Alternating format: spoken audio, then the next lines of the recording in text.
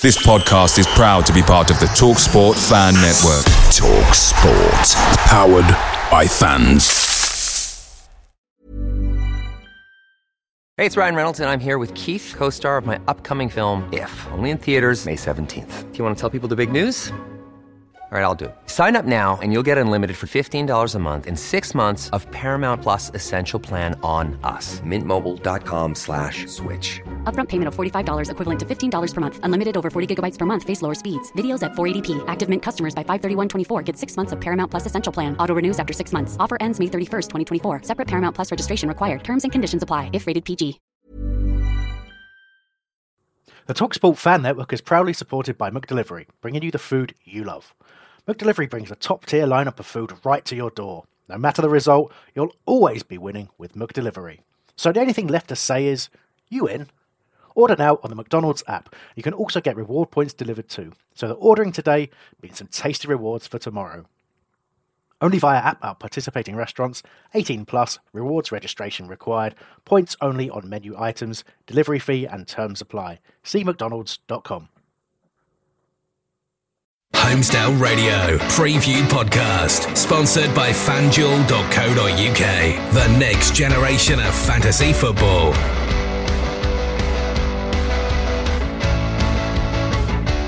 Welcome, ladies and gentlemen, to the Homesdale Radio Preview Podcast, episode 23. I am your host, Terence Ford of redandbluearmy.co.uk, and I am here, along with Nick Philpott and Albert Curley, in slightly more buoyant mood, may I add, to build you up to our upcoming trip to the Hawthorns. Sadly, we couldn't find a single Baggies fan willing to talk to us this week, so instead we will be joined by Daily Mail's correspondent Laurie Whitwell for the Midlands area. And this week we will also end with a classic match against West Brom from 2004-2005. Before all of that, remember to head over to holradio.net/subscribe to ensure that you never miss another Whole Radio podcast.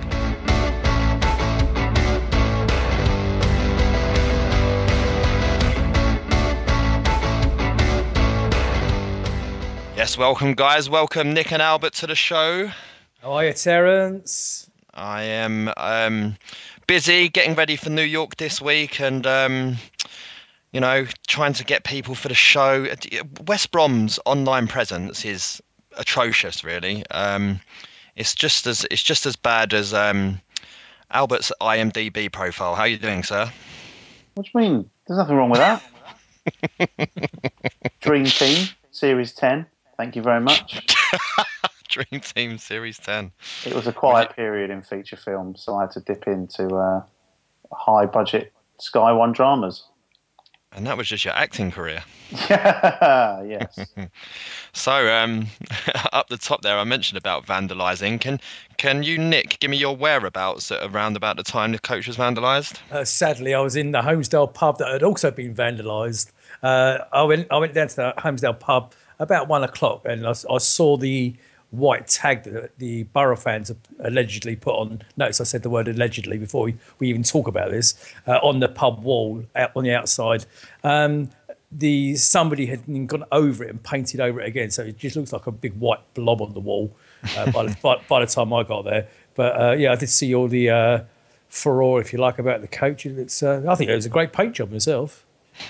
Well, it's the I think there's going back to around 2010, 2011. I think it was Borough set up this Red Factions Ultras, I guess, and there's always been a little bit of hostility between the two. And certainly when I was going into the stand before the Borough game, they all walked past with a big massive police escort and started swearing at all the Palace fans at the top of the Homesdale, which was just full of normal family people who just laughed at them as they were hurried on down the street. Albert? Hi. Was it you? No, it wasn't me. I'd have done it much better than that. Saying done it much better than that. I put it out there on Twitter this week. I think it looks much better, gives it a bit of character and so on. Wow. But is it just mindless vandalism? Where I haven't read too much about it. Where was it done? Was it done during the game? I have no idea. I can only assume that it was done during the game. That's dedication to miss the game to do that.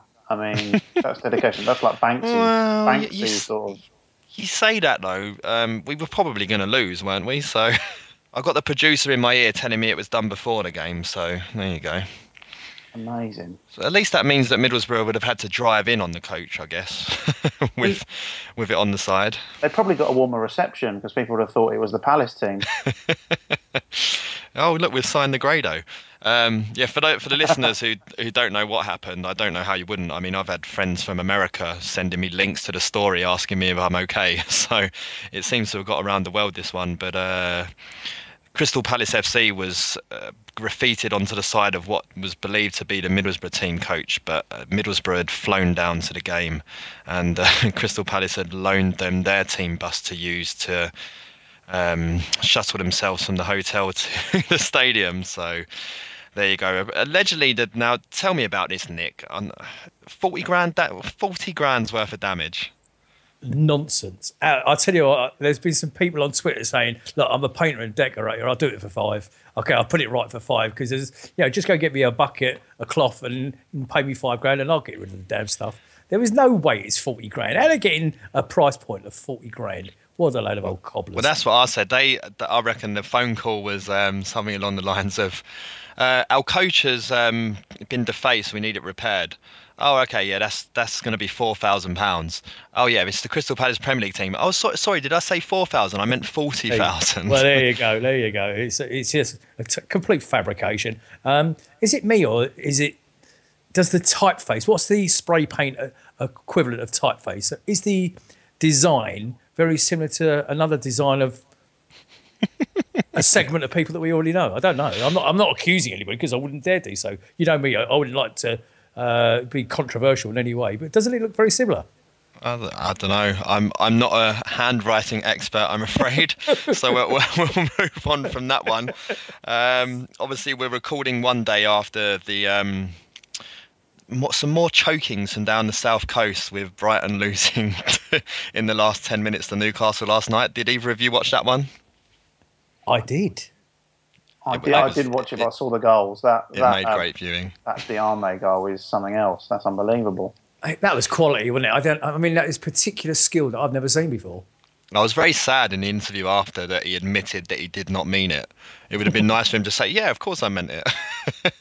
But yes, it was a very bizarre goal. And in that game, obviously, Glenn Murray scored from the penalty spot. Bobby Madley, who was the referee in our game against Middlesbrough, decided to award Brighton a very dubious penalty, shall we say. Especially coming hot on the heels of booking James McArthur for diving on one of the most stonewall penalties you could ever wish to see.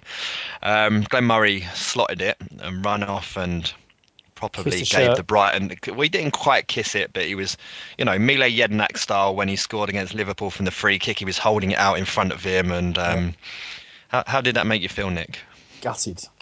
Every time I see Glenn Murray wearing that Tesco's carrier bag, I just think to myself, God, it doesn't look right, doesn't it? It just doesn't feel right. But I mean, I have to say, if you were a Weed fan, okay, and you saw that fluke goal go in, that Diarmé goal go in, you'd start thinking to yourself, do you know what? Are we going to buckle again? Are the wheels going to fall off? Are we going to blow this again? Because you just think, God, somebody cut us some slack, give us a bit of luck. And I'm sitting in my chair at home, okay, and I'm absolutely laughing my nuts off. I thought it was so funny. It was funny. Albert, what about Glenn Murray for you? Is he allowed to do that? He is Brighton initially, after all. Yeah, I think he's allowed to do that. Like you say, he came from Brighton, and speaking only on behalf of myself, I never got, whilst he was a great servant for us, certainly in those sort of purple patches he had, I never got particularly emotionally attached to Glenn Murray. He always came across as mercenary is not the word, but he clearly sort of was playing for Glenn Murray and Glenn Murray alone. So it doesn't really upset me to see him tugging away at the Brighton shirt. I don't know. I'm not sure I agree with that. I think he showed enough dedication to the club at the time, I think, and I also think that his time at Bournemouth and so on, his sort of behaviour on social media and so on was all very heavily still looking out for Palace and so on. So I don't know. I think he's got a little bit of love in there for the club, but I don't think he wanted to leave Brighton the first time round. I think it was more Gus Poyet wanted him out, and obviously we all know what sort of a mistake that was now. But whatever, the bottom line is that Glenn Murray got us promoted to the Premier League and kick-started our most successful period in the club's history, I guess. So, boys, are they going up? I don't know. I'm gonna say it's going to be really, really hard for them to mess it up this year. But this is around the time that they usually start to choke, and it all starts to come on top of them. I think a similar thing happened last season. Hadn't lost at home all season, and all of a sudden, bang, a few losses in a row. But I think this result, this game on the weekend, Huddersfield-Newcastle's key. If Huddersfield can find a way to beat Newcastle again, I think Brighton are going to be very nervously looking over their shoulders, that's for sure. But, well, there's a lot of pressure on Palace to stay up, because I doubt Steve Parish will be wanting to be the first chairman to see Palace play in a lower division than Brighton for some, however many years it is, pushing 40 years, something like that. So there you go. Obviously, the deadline is the 2nd of March for renewing season tickets. Have you both renewed yours? No, but I'm about to. The only reason I haven't done it is to do with the position where I am. My season ticket is in Block E, and my son stands in Block B, behind the HF, and I've spent most of my season standing with my son. So it's whether I actually move it across or not. I don't know. Stand in the rain and stand with your son. Isn't that the chant? Very good. You can see you're from a creative background, can't you? Wow. So, Nick, just to clarify, you have not been standing in your seat. Instead, you've been clogging up one of the rows in Block B. Yeah, in front of you. Yeah, that's right. I have. Not that I ever see you up there. All this, I go to every game thing. I don't actually believe it's true. I've seen you at Selhurst once in all the time I've known it. I'm not actually going this weekend either, so it is all, all a lie. It's all a myth. There's just a cardboard cutout of me stood there, and I go once a season just to have a moan. What about you, Albert? You renewed yours? I haven't, but I am. It's on the to-do list. But I share mine, so I've got to get some cash up front off a mate first, which is proving tough. Well, £460, I think, is still great value in the Lower Holmesdale. I think that's got to be they've got to be commended for that, the club. And you know, even if we go down, it's more games, and it works out only £20 a game. So win-win either way, I think.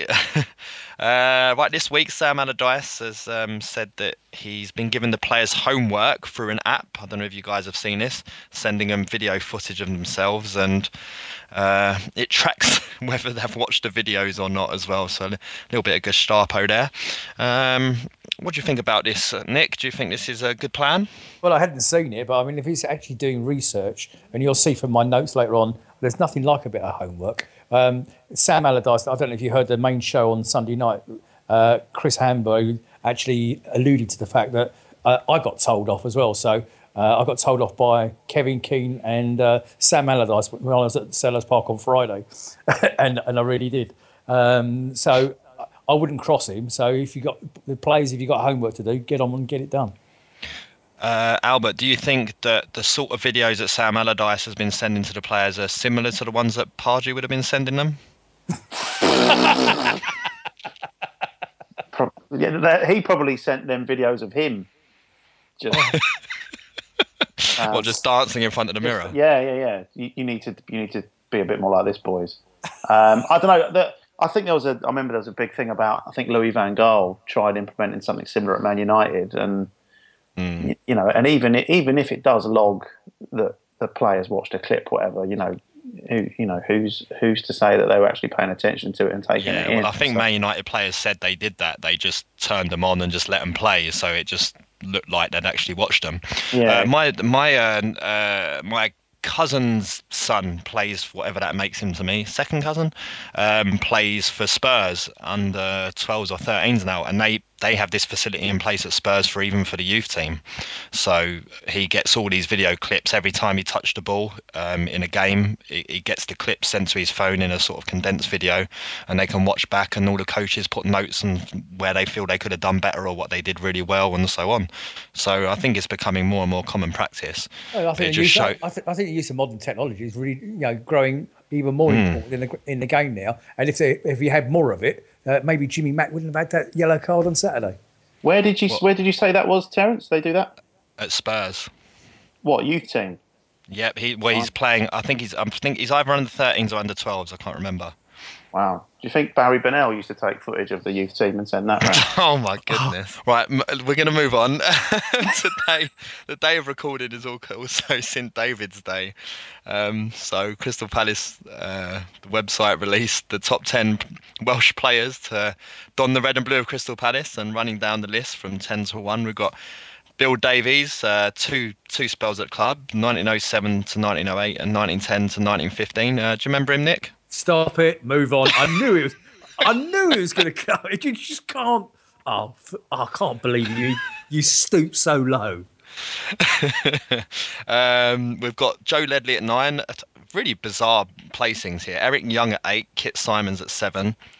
Vic Rouse comes in at 6, who was a keeper. He was the first player to play in Division 4 and represent his country. I think that was in 1959. He did that, playing for Wales against Northern Ireland. Then in at 5 is Ian Walsh, who we've had on the pod a couple of times. Fourth place, James Ginger Williams, who scored 58 goals between 1909 and 1914. Yeah. Can you recall any of those? No, but fill your boots. Peter Nicholas. Hold on. You remember Peter Nicholas, right? Hold on. I just really hope nothing nasty happens to your plane on Saturday. Carry on. Oh, at least I'm flying on Friday, so I'll let you off. Peter Nicholas needs no introduction. I know you remember him, right? Oh, cool. That's a fair one, of course. And Ian Evans would be the same, captain Crystal Palace. Yeah. And in first place, just going to open this envelope here. It's Wayne Hennessy. Oh no, sorry, that's the wrong envelope. I was going to say, that's a toilet paper one. Just showing that I sort of pay attention to what goes on in the world of what would you call the Oscars? I don't even know. Hollywood. Hollywood, yeah, okay. Chris Coleman was voted in at number 1, which I still think is probably a little bit controversial in itself. I know a lot of Palace. Yeah, a lot of Palace fans still don't take too kindly to the way he left the club. What about Johnny Williams? Yeah, Johnny Williams has barely played, has he? That's the problem. John Oster. John Oster. John Oster. Yeah. There was loads of. I mean, there has been loads of Welsh players representing the club. Do you know that? Mm-hmm. Well, Jeff Thomas. Did you know Jeff Thomas? Yep. Jeff Thomas. Well, to be fair, Jeff Thomas did represent England, so I don't think it really counts. Not that Jeff Thomas, you see. You do your research. Jeff Thomas was born in 1948. Okay, of course he was. And he was born in Cardiff, and he represented Palace. I don't know who that is. I think you're on your own. I think it's very scathing, though, that the club will release a top 10 list and not put Wayne Hennessy in there. I don't know who got that signed off. It's a bit rough, but surely they should have just slipped him in at number 10. I'm sure Bill Davies and his family's not going to care anymore. And I think looking at that list of Welsh players, but not the represented Palace, of course, there is a link to this weekend. The Welshman being Tony Pulis. Tony Pulis, indeed. Before we get on to Tony Pulis, I'm sure we'll be all over him. A supercomputer has predicted that Crystal Palace will survive this season, finishing just one place outside the relegation zone. But it predicts that we will do this based on home form. It says that they think we'll win 7 home games this season. So that's another 4. I think that supercomputer needs to run a virus check.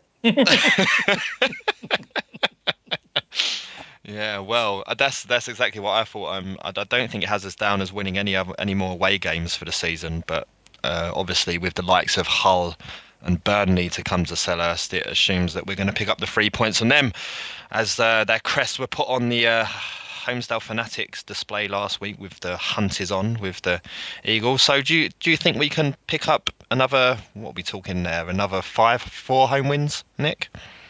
Probably not, no. I think people got a little bit over enthusiastic about the win on Saturday.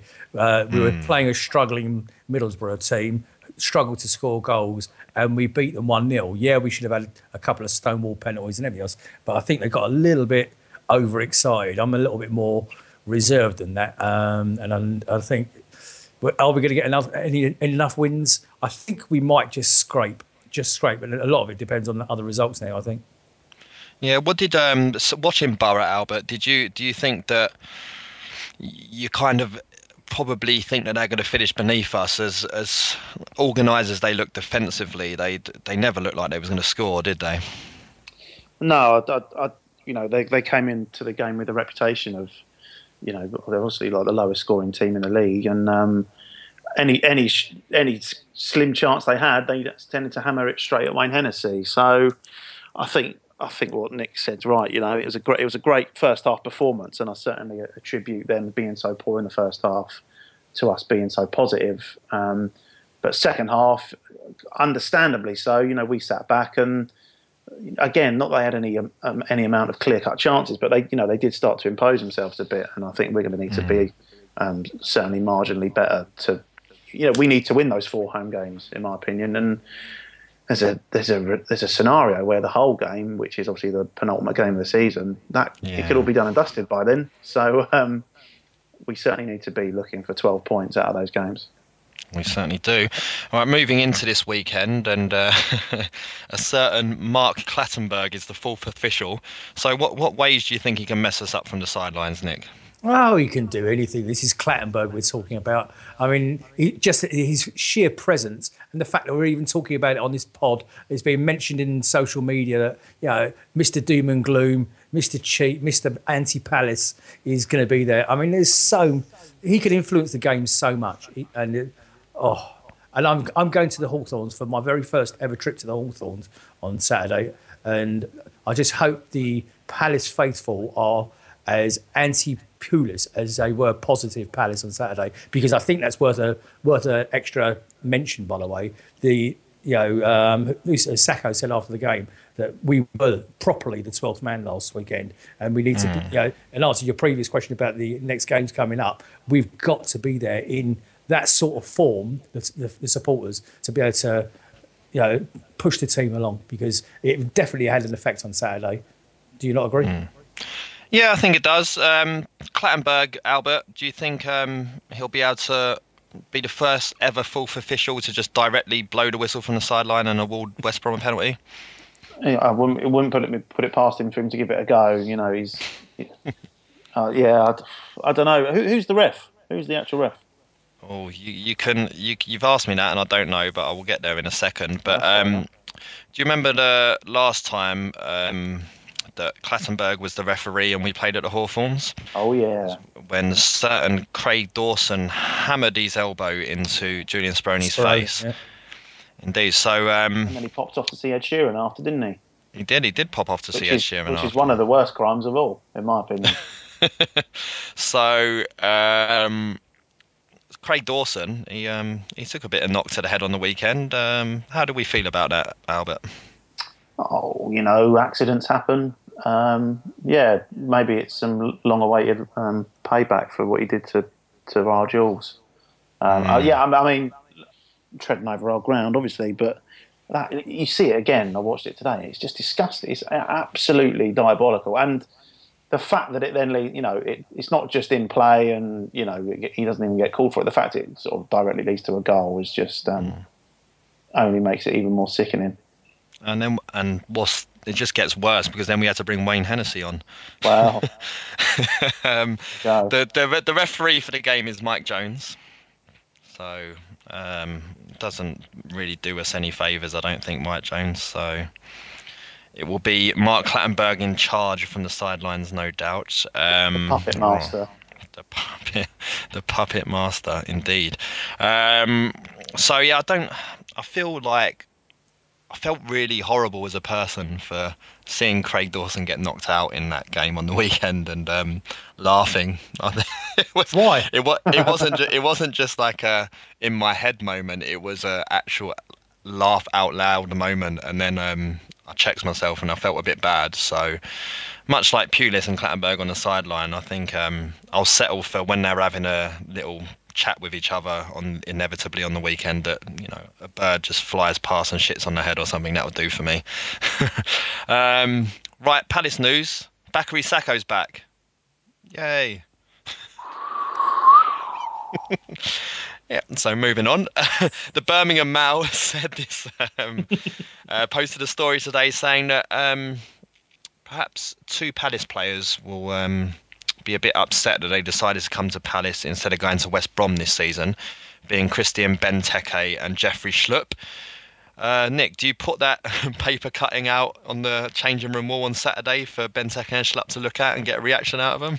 Blow it up, A1 size, okay, and absolutely right. I mean, at the end of the day, he may well go to Benteke. From what you read in the press this week, he's a little bit unsettled at Selhurst anyway because he doesn't think he's getting enough service. So they may be able to have him at the end of the season, but we've had him this year. So tough shit. Albert, I thought that was lazy journalism to say that because Benteke and Townsend had a little ding-dong at the end of the game because of one cross didn't come in. I can't think that's going to make Benteke all of a sudden be disillusioned, is it?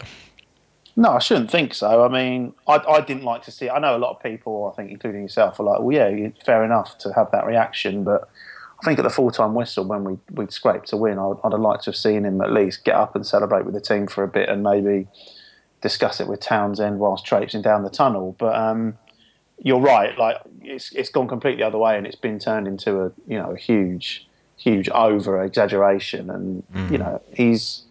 Whilst it's you don't want to see players having a row, I don't think that signals of a wider problem. It was an isolated incident that Benteke overreacted to, in my opinion. And I think it's a damn good idea. I mean, I'm quite happy that they're having a pop at each other. It shows a little bit of passion for the club. Do have a go at each other. Do have a pop at each other. If something's not going right and you want to improve it, there's nothing wrong with having a few words and being a little bit controversial, as I know. Yeah, no, I agree. I think I'm quite happy for them to have a little bit. I know what Albert's saying. You want to see him celebrate first and stuff, but they're competitive people, and especially Benteke, who is arguably like pushed. I don't want to say world class bracket, but he's pushed that at times in his career, and he's naturally going to be a very competitive person, and. I think it was a bit probably harsh on Townsend. I mean, not harsh in the sense that he 100% should have crossed it. Shooting from that angle was ridiculous.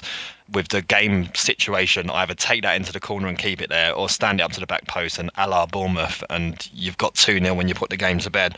But I thought Townsend was quite a bit better in that game against Borough, and hopefully that bodes well for the future. What did you think about his performance, Nick?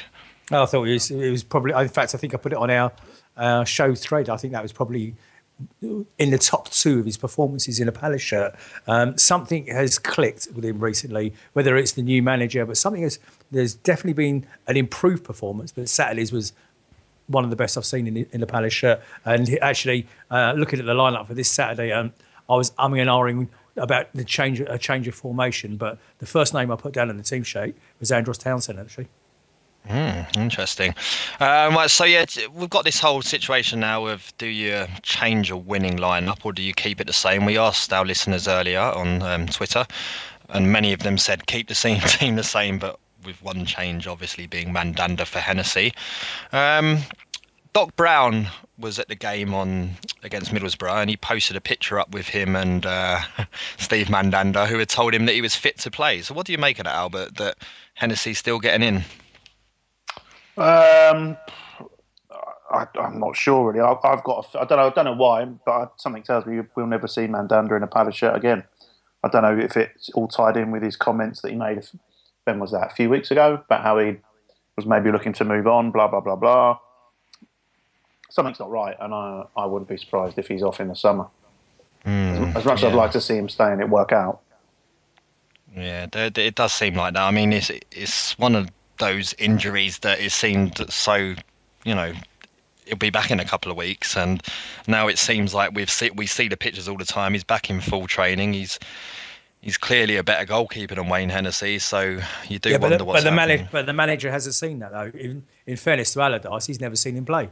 Sam Allardyce loves analysis and watching videos. There's plenty of videos from his Marseille time to watch to show that he's a better goalkeeper than Hennessy. On the absolute flip side of what I just said, he has seen Hennessy play. So using my own analogy, you would never play him again, would you? This is true. He'd put himself in goal. That's why he drinks so much. Yeah, so I think being that we ended up playing 4-5-1. Ryan Reynolds here from Mint Mobile. With the price of just about everything going up during inflation, we thought we'd bring our prices down. So to help us, we brought in a reverse auctioneer, which is apparently a thing. Mint Mobile Unlimited Premium Wireless. How to get 30, 30, bit to get 30, bit to get 20, 20, 20, bit to get 20, 20, bit to get 15, 15, 15, 15, just $15 a month? Sold! Give it a try at mintmobile.com/switch. $45 up front for 3 months plus taxes and fees. Promo rate for new customers for limited time. Unlimited more than 40 gigabytes per month. Slows full terms at mintmobile.com. Away days are great, but there's nothing quite like playing at home. The same goes for McDonald's. Maximise your home ground advantage with McDelivery. You in? Order now on the McDonald's app. At participating restaurants, 18 plus, serving times, delivery fee and terms apply. See mcdonalds.com. Against Borough because of the injuries and so on, I think that probably suits us better away from home, and I don't see where you make any changes in that lineup unless you're bringing MacArthur in. But I thought Cabaye and Puncheon, with the extra freedom that Luca allowed them by just sitting in front of the back line, probably showed that there was a bit of chemistry between them two for arguably for the first time ever, really. So I think this time round I'd definitely be sticking with the same lineup. Unlike when we beat Bournemouth, I thought there was probably some scope for change there because you didn't want to play 5 at the back against Sunderland, and I think we talked about that heavily at the time, Nick. So I will, I'd stick with the winning lineup to go into this one, which I think is going to be undoubtedly a very, very tough game. You know, they've won 7 of their last 8 at home. Admittedly, they've not been against the best opposition, but of course we are not the best opposition at the moment, and we seem tailor-made for them. They've scored 16 goals from set pieces this season, which is the most in the league, and we've conceded 16, which is also the most in the league. So you've got to worry a little bit. Yeah, definitely, and I think your point there about how many goals that they've done from set plays. Do you not think that makes it a better option to go 3 large centre halves at the back and bring Dan in? Leaving PVA and Wardy out wide and having a good solid defence with 3 at the back. Potentially. I mean, it's all relative to how good Luca is in the air, I think, how well he defends corners and so on. I've talked about that a lot in the past, about how that's the main thing we miss with Jednak and Murray going, is that both of them were exceptional from defending corners. And when you're replacing them with Cabaye and Connor Wickham and so on, they're not so great at doing that job. So it's going to be interesting to see how Luca performs. Obviously, we've taken Benteke out of the fray of actually marking players, so he just takes a near post, and he's seemingly to do a little bit better now. So it will be an interesting challenge. Wayne Hennessy's obviously going to have to command his area a little bit, but I think that's got disaster written all over it. But it'll be look, let's face it, if we're going to come away from there with a point, it's going to be a very, very good point. Anyway, let's wrap that up. Next up, we're going to be talking to the East Midlands correspondent for the Daily Mail, Laurie Whitwell, about West Brom. Homesdale Radio Preview Podcast, sponsored by FanDuel.co.uk. The next generation of fantasy football. Right, we are now joined by Laurie Whitwell of the Daily Mail. Welcome, Laurie. Hi, Terence. You okay? Good, mate. So you obviously cover all the teams up in the Midlands up there. Obviously, you for the listeners there, Laurie and I used to live with each other, and not in a marital sense, just in a but he got the job to move up to the Midlands to cover the teams up there, and it coincided with Leicester's incredible stories. So how has it been covering that? It's not been quiet. They sort of said when they sent me up there to try and keep an eye out on the teams there, learn the trade a bit more, get contacts, and then possibly come down to London. But in the time that I've been up there, they've stayed up in the Great Escape, then obviously won the league, and now this season as well has just been equally sort of, I suppose, newsworthy. So it's been fantastic, really. How's the European tour going? Good, yeah. Seville was lovely last week. Being able to wear a T-shirt in February was the envy of my friends and family, which I didn't stop telling them about. Obviously Porto, Bruges and Copenhagen as well. I've been spoilt, really. So, but I kind of feel like they may be even able to do it in the second leg after watching them against Liverpool and second half against Seville. I think they've got a chance. Yeah, it was certainly a great performance out there, and obviously it brought about the sacking of Ranieri, and we've all seen what they did to Liverpool since. So is the sacking probably a bad thing for Crystal Palace in the sense that it's probably going to turn our season around a bit? I think, for Palace, it has to be seen in a negative light because Leicester, to me, were destined for relegation. It sounds horrible to say so, but with Ranieri in charge, because he'd lost the players really in terms of tactics and personnel, and the motivation wasn't there really. So Leicester decided they had to make a change. Obviously, they've got a lot of stuff for that, but I think people that know what's going on at the club probably think that if they even gave him more time possibly than they might have done. Craig Shakespeare knows the players really well. Obviously can get them motivated, knows what way they want to play. He's got their trust. So when we saw that against Liverpool, there was a bit of probably a want for them to prove a few points. But I think that with him in charge and with the way that they played, it was just a total turnaround. And I do think that they will pick up enough points now to stay up.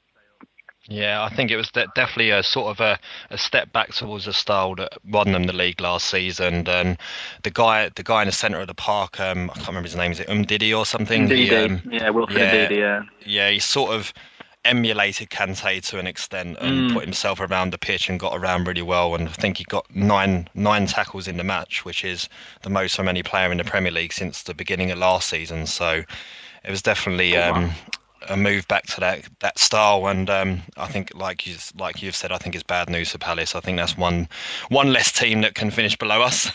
But let's move on to our opponents for the weekend, and it's West Brom obviously. And so obviously we're at Palace, we're all used to the style of football that Tony Pulis played, and I think I'd like to say at Palace, it wasn't all anti-football, as people like to say. It was soak up a lot of pressure for sure, but look very exciting on the counter-attack. Is it a similar sort of ethos that he's doing at West Brom? Yeah, certainly. I mean, I think I presume the stats are still similar, but when they played Burnley at the start of the season, it was the teams with the lowest percentage possession playing each other, and West Brom wiped the floor with Burnley that day. They defend extremely well, as you'd expect of a Pulis team. They've got the four. If they plays Nyom and Dawson as the fullbacks, he's got the four tall defenders across the back line. But then going forward, he's got quality. And I did an interview with Matt Phillips not too long ago, and he said that the defensive drills are very, very much as you'd expect, but that when he gets the ball in an offensive sense, he's got the freedom. Pulis gives him license to roam and just go at defenders, cut inside and do what he needs to do. So that, in fairness to Pulis, they are quite pleasing on the eye when they do go forward, and they've scored quite a few goals. They've got 11 different goal scorers this season, which is pretty spectacular when you consider it's a supposedly Pulis team. And they've got 40 points already by February. They're looking to get a record points total of 50. They've won 7 out of the last 8 games at home with really good. I think they scored 3 goals in probably 5 of those games. So they've looked really good going forward, to be fair to them. The plans have been totally one round. I mean, this time last year, they were calling for Pulis' head. They were bored with the style of football, which I never quite fully understood, because I thought, well, it's West Brom, and you without being too patronising, they are one of those teams that you want to just stay up, really. And he kind of did that comfortably, and now this season obviously he's going on and adding that quality, adding Nasser Chadli. Rondon's found his feet properly. They do have a lot of threats. Yeah, talking about Matt Phillips, he's listed as a doubt. So is that that's a huge miss for them, I'd assume, if he's not playing? Yeah, he missed the game against Bournemouth, and I think he's still a doubt now. I think he might even miss out, actually. So yeah, you're right. Although having said that, it's weird, the injuries that West Brom have sustained, and they've not been very many. The club were at pains to point out that their medical team does a really good job in not getting a collection of muscle injuries at any one point. So, but it always seems that they have an injury and they can shuffle the deck around a little bit and it all fits. So, for example, Chris Brunt then could play on the wing rather than at left back, and Nyom came back in, and it's sort of they've got a few players that can play in sort of two positions, and therefore, whilst it's a small squad, very small squad actually, they all get enough games and they never seem too stretched because they've got this sort of versatility. Yeah, well, it's as much as we at Palace, we don't like to give Tony Pulis any props for the way that he dumped us in it. It's exactly what he did at Palace, and we hardly ever got injuries, and when we did, he had the versatility within the squad to shuffle it around just like that.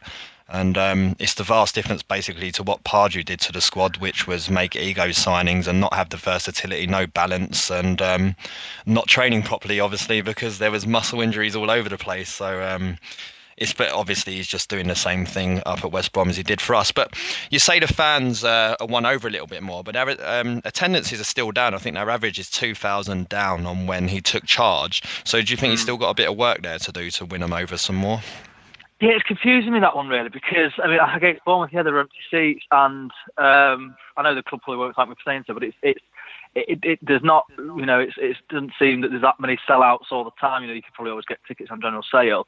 So but it's a bit of a head scratcher because he's delivering what you'd hope. You know, like, sort of wins. The home form has been, you know, pretty special. So you'd think that people would want to go and watch that. So I can't really put my finger on why they're not sellouts. You know, possibly it's because they're actually safe. There's not a huge amount resting on it. You know, they're probably going to finish 8th, aren't they? And that they're probably not going to slip down tonight, and they've got little chance of finishing 7th. So they kind of know where they're going to end up, I think. Although, again, Pulis will not be saying that in any respect. He hates the sort of complacency or kind of settling for that. And last season, actually, they finished quite poorly, and I think he's obviously, he mentioned that after the Bournemouth game, and he wants to rectify that this season. I think they've got that 50-point thing as a big target for them all. But yeah, in terms of the fans, mate, that's my only thought. Maybe they think they're in the comfort zone, so they don't necessarily have to go. Yeah, well, I mean, like you say, I don't know what more you want from a West Brom side, really, to be finishing 8th in the league and winning 7 of 8 home games. I'll take 7 of any wins this season at the moment. So, right, usually we just end on a little bit of a prediction, mate. So what do you think the score's going to be on Saturday? I've actually done this on my Super 6. I do it every week. I think they'll win again, just because they've been so consistent. And you know, I've seen bits of Palace, and they've sort of been quite erratic, haven't they? I've sort of said 2-1, just because they seem to get enough goals, can respond. But I kind of feel like Palace might have one in them as well. So 2-1 West Brom for me. Fair enough. Look, Laurie, thank you very much for joining us, pal. Nice one, Terry. It's good speaking.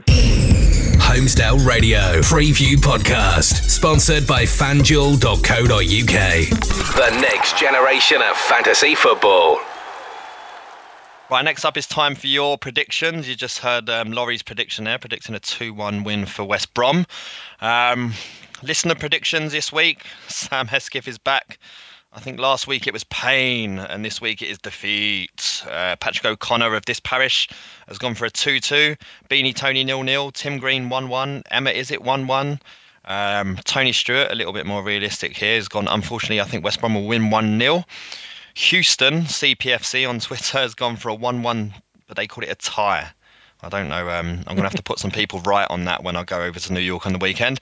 Darryl Curse has gone 2-0 Palace, Benteke over Brace, and Grant Gillard has gone 2-1 Palace.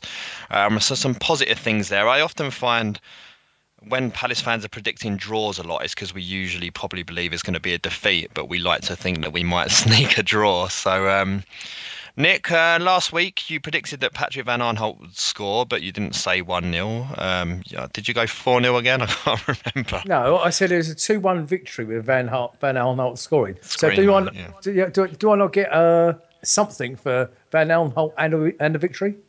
Next time I'll see you, I'll give you a Werther's original, mate. No, I believe... Make sure it's a soft one. Been in my pocket for like 4 years. Should I do my prediction at this point, or are we going to? My thought is that because of their threat as a set piece team, I believe they will score. And I think we're playing with a little bit of freedom, and I also believe that we will score as well. So my prediction this week is we are going for 1-1. Okay, and Albert, what about you, sir? I hate to be boring, but I was also going to say 1-1. So for the sake of good radio drama, I'm going to say we'll lose 2-1.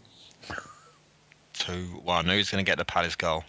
I think it'll be a penalty. So it'll either be Benteke or Cabaye, whoever wins that little wrestle.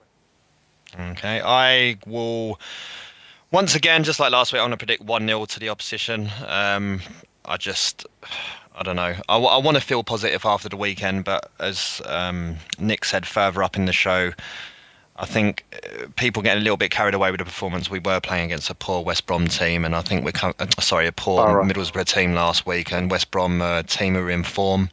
And Tony Pulis, as we know from our time at Palace, he's very good at winning the games he should be winning against the teams in the lower part of the division, and he's been doing a masterclass of that in recent weeks, especially at the Hawthorns. So I think we'll lose 1-0.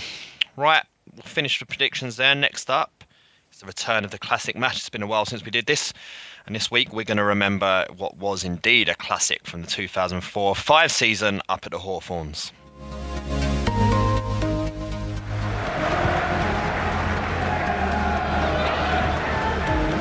Left by Pearce, but Johnson will chase it! Andy Johnson! Andy Johnson, opportunist goal for Crystal Palace! Borradaile with a free kick. It might just drop in there as well. It's Hilati! It's Hall, it's in! Fitz Hall has equalised for Crystal Palace. It's 2 each. Right, so it's Tuesday the 1st of February 2005. There's 25,092 people in attendance as 20th place rock bottom West Brom sitting on 16 points face Crystal Palace 17th place on 21 points, 5 points ahead. So obviously a win much needed for both teams for slightly different reasons. Were either of you two at this one? Well, I know you weren't, Nick, because you said earlier in the show that you're going to the Hawthorns for the first time this season. And Albert, Tuesday night, I think, seems a bit of a stretch for you.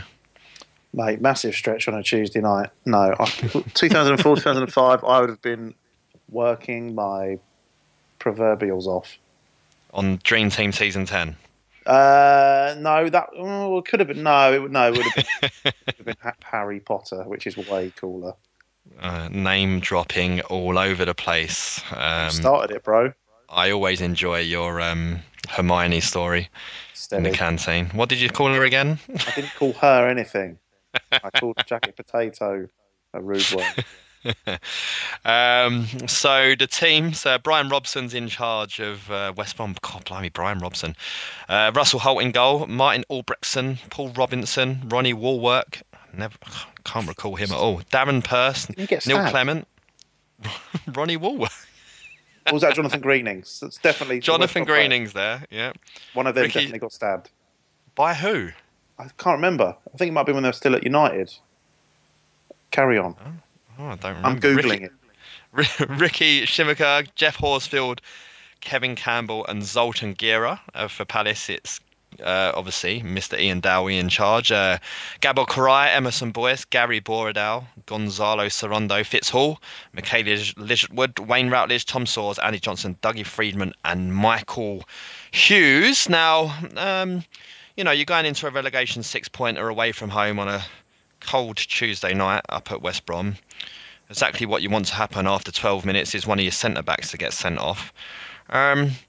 Now, Jeff Horsfield wasn't blessed with the most pace, was he, Nick? And to see Sorondo dive in on him like that was a bit infuriating, considering he probably wasn't going to get away from what was quite a pacey Gonzalo Sorondo. Okay, well, I think the point there is it was Dermot Gallagher that sent him off, okay? Dermot Gallagher now is the boss of the current league referees, so he started off the Clattenburg hatred because obviously he's now his boss as well. It was a stupid challenge. I think they used to call that red card last man card, wasn't it? It was it wasn't a clear goal scoring opportunity that it has to be now, but he was the last man. He wasn't even clear on goal because he was actually going away from goal, wasn't he? But in those days that was a definite red card anyway. Yeah, I think he's probably going towards goal enough, and there's probably not enough cover. I think the red card's probably the right decision. Albert, there's been lots of stuff of talk at the moment about a sin bin. Would that be a sort of sin bin challenge? You don't really want it to ruin the game and have him sent off for the whole time, but give him 15 minutes on the sideline sitting with full official Mark Clattenburg? Wow, that's almost worse than getting sent off, having to sit next to him. No, I don't like the sin bin idea. I can see why people might be considering it. I just think it's too... if we can't have video technology because the game would be too stop and start, I think sin bin, it would just get a bit silly, couldn't it? Yeah, well, potentially. I mean, I think the only time where it potentially should be used, I don't the double punishment of a penalty and a red card for bringing someone down, I think, is a bit much. But you can then certainly see that it will be used tactically by players to, deliberately give away the foul, knowing that they can come back on. So I don't know. It's an interesting one. I personally can't see it ever happening, but you never know. The penalty red card thing. I'd like to see that given a choice to the attacking team. You either have a penalty or you can have the red card issued. That would be open for. That's an interesting play on it. What do you think about that, Nick? No, I mean, I think we all know it's double jeopardy if you lose both of them. But I quite like the idea of that. I'm surprised it hasn't been brought up before. Oh, thanks very much. So Albert, I'm assuming you're about to tell me who got stabbed. Do you want some Ronnie Woolwork?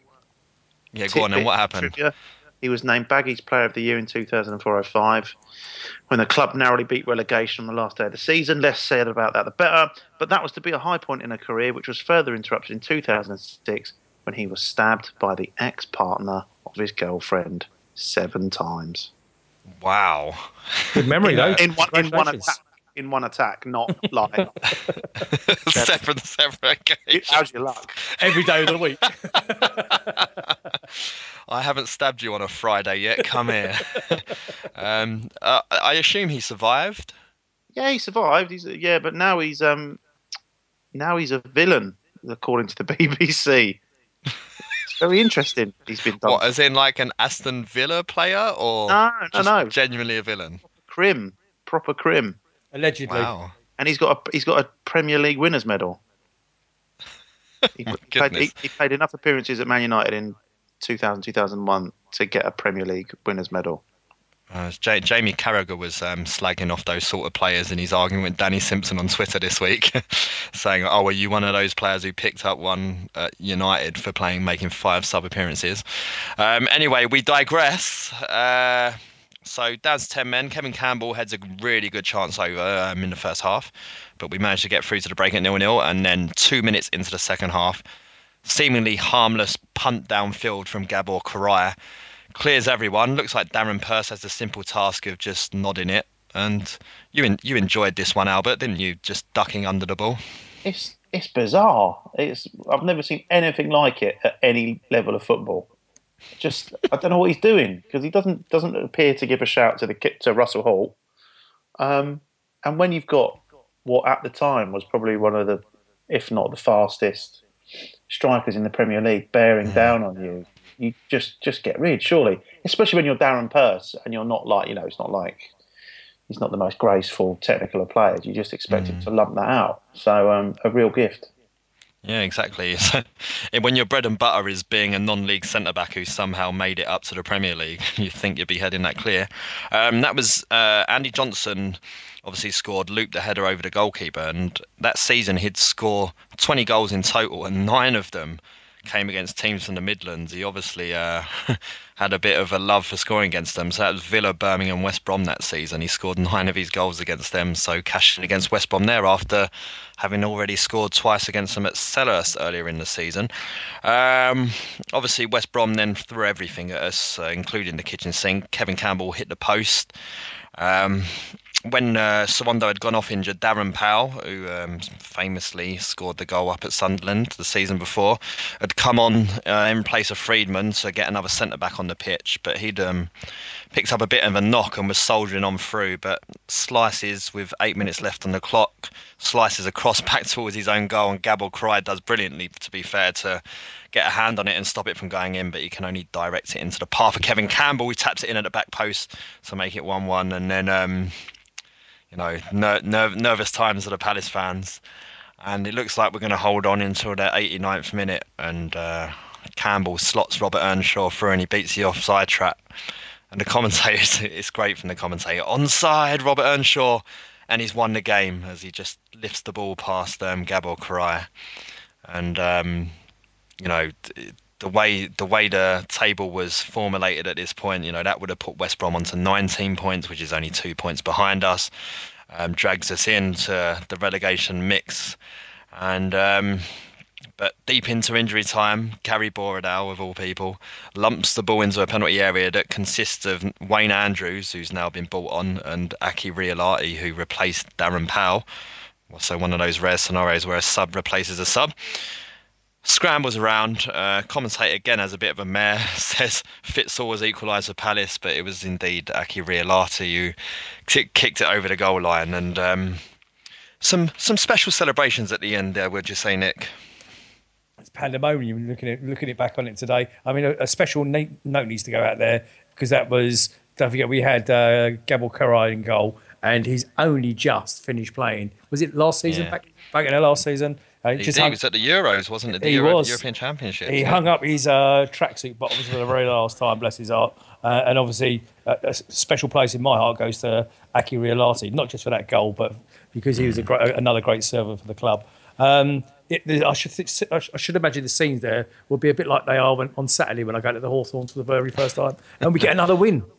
Yeah, well, as it transpired, it wasn't enough for Palace. It was the Gonzalo Sorondo sending off was probably one of the nails in our coffin, although we didn't realise it at the time, because a lot of people said that season we should have played two up front, and we showed too many teams too much respect, and it was one of the few times that we did actually start with two up top. But obviously the early red card saw us have to switch to just one up top again, and you know, if Sorondo stays on, maybe we win that game, and then we're 6 points clear of the relegation zone, and we probably survive, and who knows, Simon Jordan would still own us now. But there you go. So that was West Brom from 2005. I'll take a point, so hopefully we can emulate that this weekend. Homesdale Radio Preview Podcast, sponsored by FanDuel.co.uk. The next generation of fantasy football. Right, that's it. We are at the end. So, firstly, I'd like to thank Laurie Whitwell again from the Daily Mail for joining us. And, of course, to the wonderful Billiam in the background for producing the show and making us sound wonderful. We've got the West Brom review show will be live on Sunday night, as usual, from 8 p.m. Head to wholeradio.net or facebook.com/wholeradio to listen live. If you can't listen live, the podcast version will be out from about 10 p.m. Any ideas who's on the show this week, guys? No, not been announced yet. Some people. Oh, actually, yes, it actually has. You can see how old I am. Yeah, because I'm on it. And I really am. If you make it. If you make it. Oh. Well, he said something nice about you on a plane. So yeah, exactly. So, all right. Yeah, but so I'm assuming Hambo's hosting with you, Nick, and two others, we should just say at this point. Two others, yeah. I was asked, turned it down. Turned it down, you know. What are you doing now? Star Wars, is it? Yeah. Are you still on Star Wars, is that? It's another one. It's another Star Wars. How many can there be? Oh, mate, I don't know, but this is the third. They'll just keep cranking it out, mate. Printing money, People keep paying, printing money. It is indeed printing money. Right, as for this preview podcast, we get another week off, guys. Another week off with the Tottenham game being postponed. I was actually going to do it from the States as well, but I don't need that now, so I can just continue my holiday as usual. To all the New York Eagles, I look forward to seeing you in the Football Factory on Saturday for the West Brom game. Treat me kindly, please. I like chicken wings and beer, so send them in. Thanks to Nick and Albert for this week. Thanks, guys. My pleasure, mate, and have a great holiday, yeah? Thank you very much. And until the next time, up the Palace. Eagles. Homesdale Radio Preview Podcast, sponsored by FanDuel.co.uk. The next generation of fantasy football. It's the 90th minute.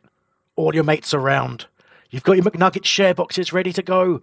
Your mate's already got booked for double dipping, and you steal the last nugget, snatching all 3 points. Perfect. Order McDelivery now on the McDonald's app. You in? At participating restaurants, 18 plus, serving times, delivery fee and terms apply. See mcdonalds.com. Hey, it's Danny Pellegrino from Everything Iconic. Ready to upgrade your style game without blowing your budget? Check out Quince. They've got all the good stuff, shirts and polos, activewear and fine leather goods, all at 50 to 80% less than other high-end brands. And the best part? They're all about safe, ethical, and responsible manufacturing. Get that luxury vibe without the luxury price tag. Hit up quince.com/upgrade for free shipping and 365-day returns on your next order. That's quince.com/upgrade. This podcast is proud to be part of the TalkSport Fan Network. TalkSport. Powered by fans.